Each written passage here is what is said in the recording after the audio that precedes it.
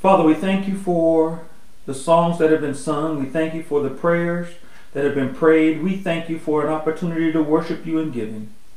And now, as we come on this day to look into your word, we ask that the word will fall upon the good soil of our hearts and that we will grow thereby.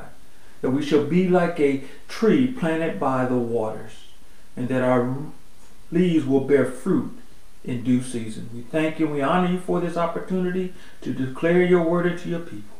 In Jesus' name we pray. Amen. Friends and family, we are on episode number 2 of our series called Confronting Conflict. Episode number 2. And the whole focus of this episode is that our differences can be sources of division in the church. But by the grace of God, they can also be our greatest strength. We must live in the reality of the unity that Christ has made and do so with love. And as I said, this is the second episode of our series called Confronting Conflict. Our first episode, our subtitle was Home Peace, and we talked about how we should be confronting conflict in the home in order to operate together.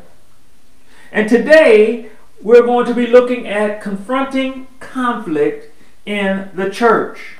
And our subtitle today is going to be Church Unity, so that we can operate as one in the church. With that said, let's talk about our definitions. First definition is confronting, which is setting or standing face to face or in opposition or in presence of. Conflict, a striking or dashing against each other as of two moving bodies in opposition. A violent collision of substances, a fighting, combat, contention, strife, contest. The church. Church is the collective body of Christians or of those who profess to believe in Christ and acknowledge Him to be the Savior of mankind. And our final definition is unity. The state of being one, oneness of sentiment, affection, or behavior. We're going to be in 1 Corinthians, the 12th chapter. We're going to start at the 12th verse. Now, your homework for this week is to go from the 12th verse to the 31st verse. I'm just going to do the first part of that. And again, 1 Corinthians 12 through 31 is your homework so that you can get the wholeness of this. And I'm just going to go through the first couple of scriptures in that set that I just gave you. 1 Corinthians 12, starting at verse 12, the English Standard Version says it like this. For just as the body is one and has many members, and all the members of the body, though many, are one body, so it is with Christ. For in one Spirit we were all baptized into one body, Jews or Greeks, slaves or free, and all were made to drink of one Spirit. For the body does not consist of one member, but of many. If the foot should say, because I am not a hand, I do not belong to the body, that would not make it any less a part of the body. If the whole body were an eye, where would be the sense of hearing? If the whole body were an ear, where would be the sense of smell? But as it is, God arranged the members in the body, each one of them as He chose. Father, we thank you for your word. We ask that it will fall upon the good soil of our heart in Jesus' name. Now, I want you to continue to read the rest of that, but I just wanted us to go. God has chosen to put us into this body. And as we said, we have differences. However, those differences should not be causing a division. They should be bringing us together. Now, I want to tie this in with what we discussed last week. Last week, we talked about the home and how conflict in the home causes issues that need to be resolved. But the one thing that I will want to say is, if we are having conflict in the home and we are part of a body of believers, sometimes what we will do is we will take our effort, everything about us, and utilize it at the church, because the church does not look at our deficiencies, does not talk about our deficiencies, does not see the total us. So we enjoy being around the church folks more than we like being around the home folks. So a lot of folks spend more time at church than they do at home, doing the things to make sure that the home is running straight, because the church seems to be the environment by which they like to be in. Because the church only sees their strengths, but at the home, the whole of them is revealed. So we want to bring out the fact that some folks like to be away from home. They'll stay at their job extra time. They'll do things at the church extra time because they don't want to deal with what's going on at the home to maintain the peace. Now, go next onto YouTube and check it out so you can get the full gist of the home peace part of this series. And now we're getting ready to jump into this thing of church unity. Now we understand, once you get out of the Gospels, one of the biggest things that is discussed is removing division and walking in the fact that we are one in Christ. We are constantly reading the epistles about putting away these things that are causing division and bringing in and adhering to the characteristics that bring about building, edifying, encouraging, doing those things that will cause us to operate in the power of what God has done through the actions of Jesus Christ. So we want to emphasize that, but because we are in this human flesh, sometimes our differences become the point of contention instead of our differences bringing us together to fulfill the wholeness of what God has called for us to do. You know, it's just like when people are dating, the thing that it usually draws them together are their differences. After they get married, the thing that causes them to come and visit with a counselor is the same thing that caused them to enjoy each other when they're dating, because they begin to look at it with a different perspective. If we grab hold of the perspective of what it is to be like Jesus and showing love in all things, being loving in all things, making love the preeminence of how we interact with each other, wanting our actions to reflect how, if the roles were reversed, how we would want that person to act with us, I think it would cause us not to fall into that perception of this is a negative, because that is something that happens so many times in the church.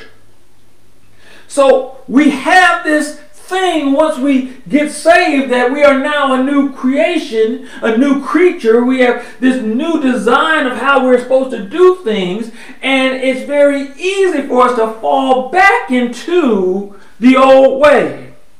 And so as we are going through this, we see how this ends up it has the potential of becoming like an autoimmune disease. An autoimmune disease is something where the antibodies of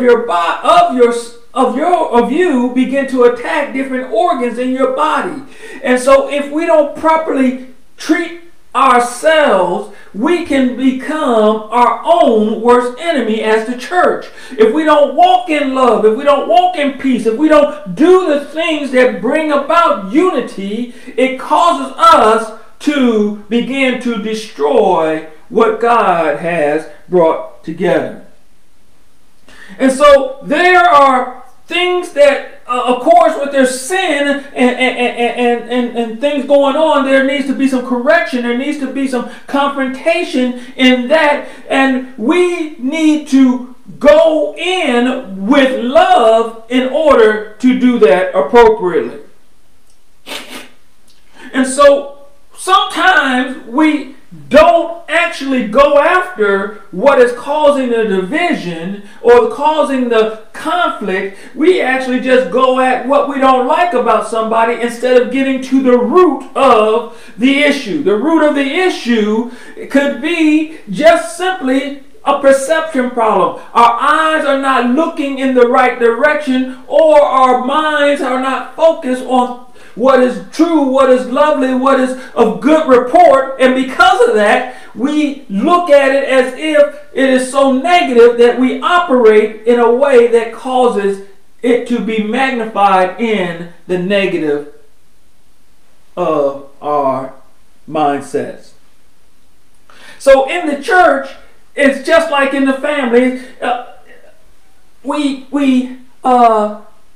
run into these disagreements, we run into these conflicts, and one of the biggest things that arises out of that, once you peel back the onion and look at why is this going on, it typically is a misunderstanding. Somebody gets upset over a misunderstanding and begins to run with the misunderstanding instead of getting an understanding. There is a saying that it is better to understand than to be understood. If we seek to understand what the other person is saying, instead of us trying so hard to make sure that our point is understood, it causes us to communicate so much better so that we can get clarity, and we can also say that a lot of times you're saying the same thing, but from your different perspectives and experiences. And so when we run into these misunderstandings, we run into what I call putting your brain in somebody else's body. Because you think this way, then that's the way that they should have done it. And because they didn't do it your way, then they were wrong. No, there can't be another way, but your way is the way. And because your way is the way, their way is wrong. And so we look at it like that instead of us trying to understand why they did it this way. Instead of asking questions to get clarity to why this was done like this, so that you can understand where they were coming from.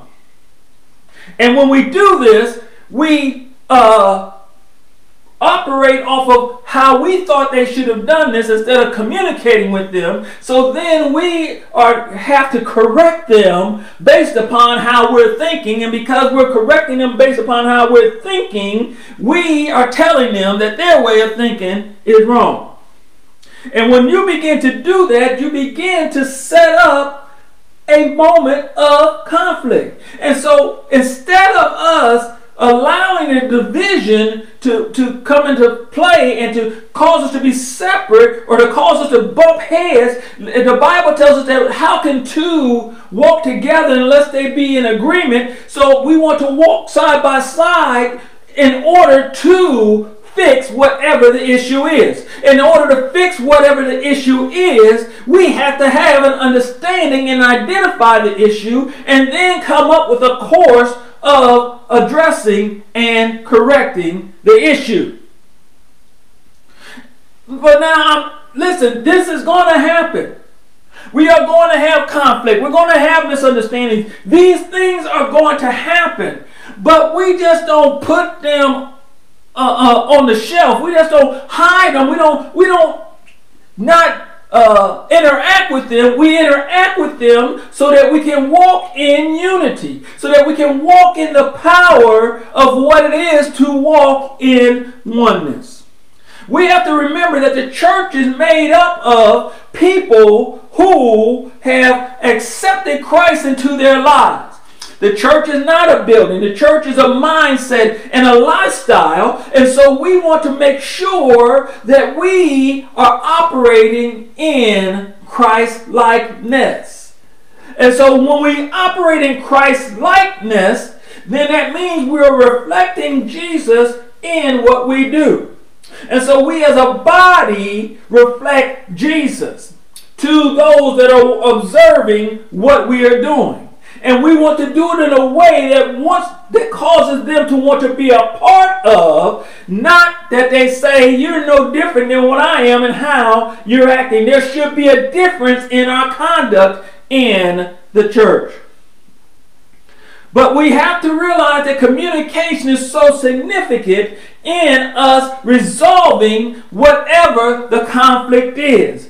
That it is important for us to communicate with each other to a point that many people will realize that we operate in unity because we effectively communicate with one another. This is the same type of things we talked about in the family, and if you notice, we don't go too far from that because, as I said last week, the family is the basic structure for the church. It's the basic structure for the establishment of a nation. It is the basic structure. So if we can get that basic structure of how we do business in the family, take that and operate it in our church and our interaction with other people, guess what? We can strengthen the family so that there's peace in the house, and we can manifest unity in the church because we know how to communicate with one another. But sometimes what folks do, they say, well, I want to find folks that think like me, talk like me, walk like me, do like me. But guess what? That does not happen without communication. The oneness comes by us getting an understanding of one another so that we can use how we think to lock into how they think, and then we can say, oh, we think alike, it's just how we see it is slightly different. But we can come on a common ground and move forward.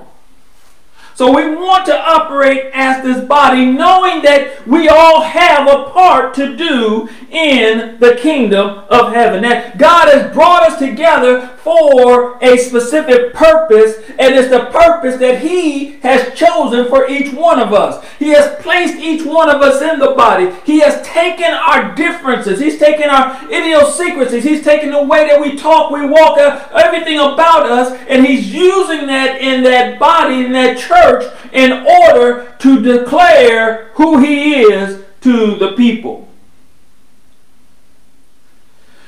Now, the other part of this is the reason that we operate. I believe that Paul brought up the metaphor of the body is because not only do we share in the joy of what it is to operate in the oneness of the body, but there's also some situations that come that cause pain. And when we are injured in our body, there's certain reactions that we have. If you're touching something hot, your brain tells your hand to pull away. Instead of, there's reactions. Now, pulling your hand away does not take away from the damage that maybe the heat has caused to your hand, but what it does, it causes your hand to come back. It causes you to do some things to your hand to try to make it feel better immediately because of the pain. So the whole body feels the pain and reacts to it, and then it tries to relieve the pain. And this is the same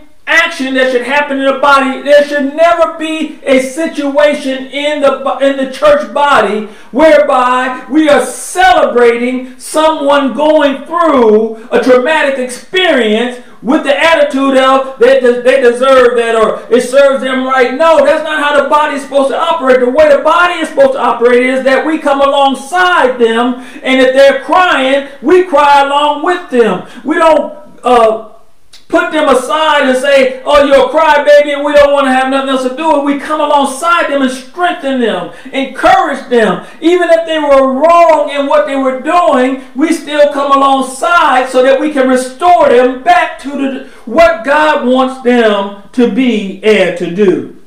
So we have to operate in a way that empowers one another. That is the whole genesis of the church. It was birthed so that we can be reconciled back to the Father who created us so that we would bring glory to Him.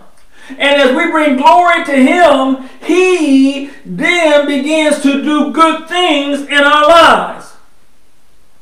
And so we want to operate in that type of mindset. And so I'm not pointing out anything to any organization saying that you have this issue, you have this issue. We all have issues. But the key is us communicating to get an understanding of the root cause, number one, so that we can come up with a course of action, number two, so that we can execute and make a relief. Bring the unity. Do the things that are necessary to cause oneness in the body. Because that's our goal. Our goal is to operate in unity, in sequence, in synchronization of the body, so that the body performs at its peak potential. It's just like an athlete. An athlete does things, it lifts and works out and does all these things to get its body to function all in unity. So when the opportunity presents itself, they perform at the highest level.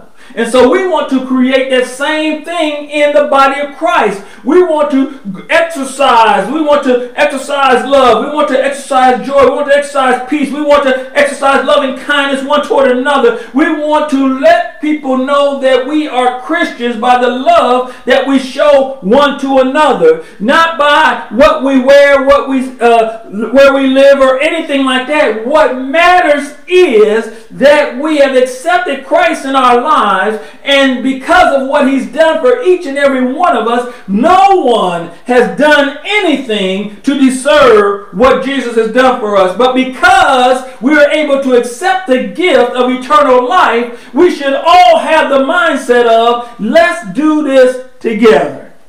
Because the power of unity causes people to see how the diversity of people can come together in order to accomplish a goal. And so when we really look at the context by what this 1 Corinthians chapter 12 is setting up, is setting us up for 1 Corinthians chapter 13, which is called the love chapter, and tells us how love performs. It's not talking about people getting married. It's talking about, although a lot of us use that as the thing that we say during a wedding ceremony, but what it's talking about is the functionality of the church. Because it says, when I was a child, I spake as a child, and I did childish things, but now that I am no longer a child, I'm a man, now I have to change my mentality about how I do things. So instead of me being all selfish about things, I should be looking forward to helping someone else to succeed in what it is that they're trying to do. And so that we should seek to serve rather to be served. We should seek to edify one another higher than we try to edify ourselves, so that we as a body can be uplifted, encouraged, and walking in the power of who God is in our lives. So my challenge to you today is this: communicate effectively and efficiently. Do not walk into the situations with the attitude, they're wrong and I'm right. When we seek understanding. And when we get an understanding, then it is easier for us to come together and establish what it is that we need to do. Now, the final thing that I want to just address today is that do not get wrapped around the fact that I don't want to deal with what I have going on at home because I feel more comfortable with dealing with what I have going on at the church, because what you have adversely going on at home will also come with you and adversely affect the church. So my point is, we got to make sure that we're fixing home while we're working on unifying, making oneness in the church. Because if we have the peace in the home, then we can have the oneness in the church. And next week we're going to talk about how we should be interacting in our workplaces. Because all three of these areas actually have an effect on one another. You can't just focus on one without it also contributing to the actions of the others. So if we want to get reduce the amount of conflict that we have in our lives, we should first start at home and reduce the conflict at home. Then when we run into conflicts at the church, because we've already had practice at home on how to resolve them, we should more readily be able to accomplish that at our church bodies. And then, as we have done it in these areas, it should also become easy for us to get resolution at our workplaces.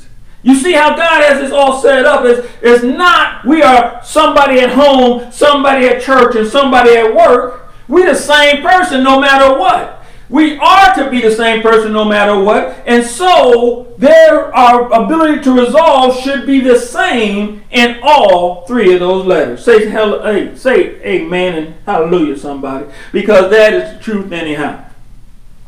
With that being said, I want to close with this. If you don't know Jesus as your Lord and Savior, that is the very first thing. Because Jesus is the Prince of Peace. Jesus is all that you need. And because you need peace in your home, you need Jesus. If you are attending a church location, but you have not accepted Jesus, you are a part of a body, but you are not in that body, because the part of being included in that body is having gone through the same steps as everyone in the body of Christ has accepted Jesus Christ as their Lord and Savior. It is a process that is an easy process. The Bible says that if you accept Jesus, it goes like this. Call upon the name of the Lord and you shall be saved. Confess with your mouth the Lord Jesus. Believe in your heart that God has raised him from the dead. You shall be saved. There's not a ritual or anything that you have to go through, but it's that you have to confess with your mouth, believe in your heart. And it says that when we do this, we bring Jesus into our lives, and it makes us right with God. And when we're right with God, we are brought into the body of Christ because our relationship with the Father has been renewed. If you made that decision today to accept Jesus into your life, we want to assist you along this journey. And so please contact us at info@godshousecc.com, and we will get back with you. We will provide you with support. We will help you along this journey. I say this every time. This is not an individual sport. This is a team event. We are coming along as that body, coming alongside you, bringing you along this journey of what God has planned for you. We want to assist you. We desire to assist you in helping you along that journey. Well, friends and family, this is episode number 2 of our series, Confronting Conflict, Church Unity. We hope that something is said that will propel you, that will cause you, ignite you to begin to seek to understand, so that you can get an understanding, so that you can get a resolution to the conflict. Until next Sunday, next week when we will see you, God's blessings be upon you in Jesus' name.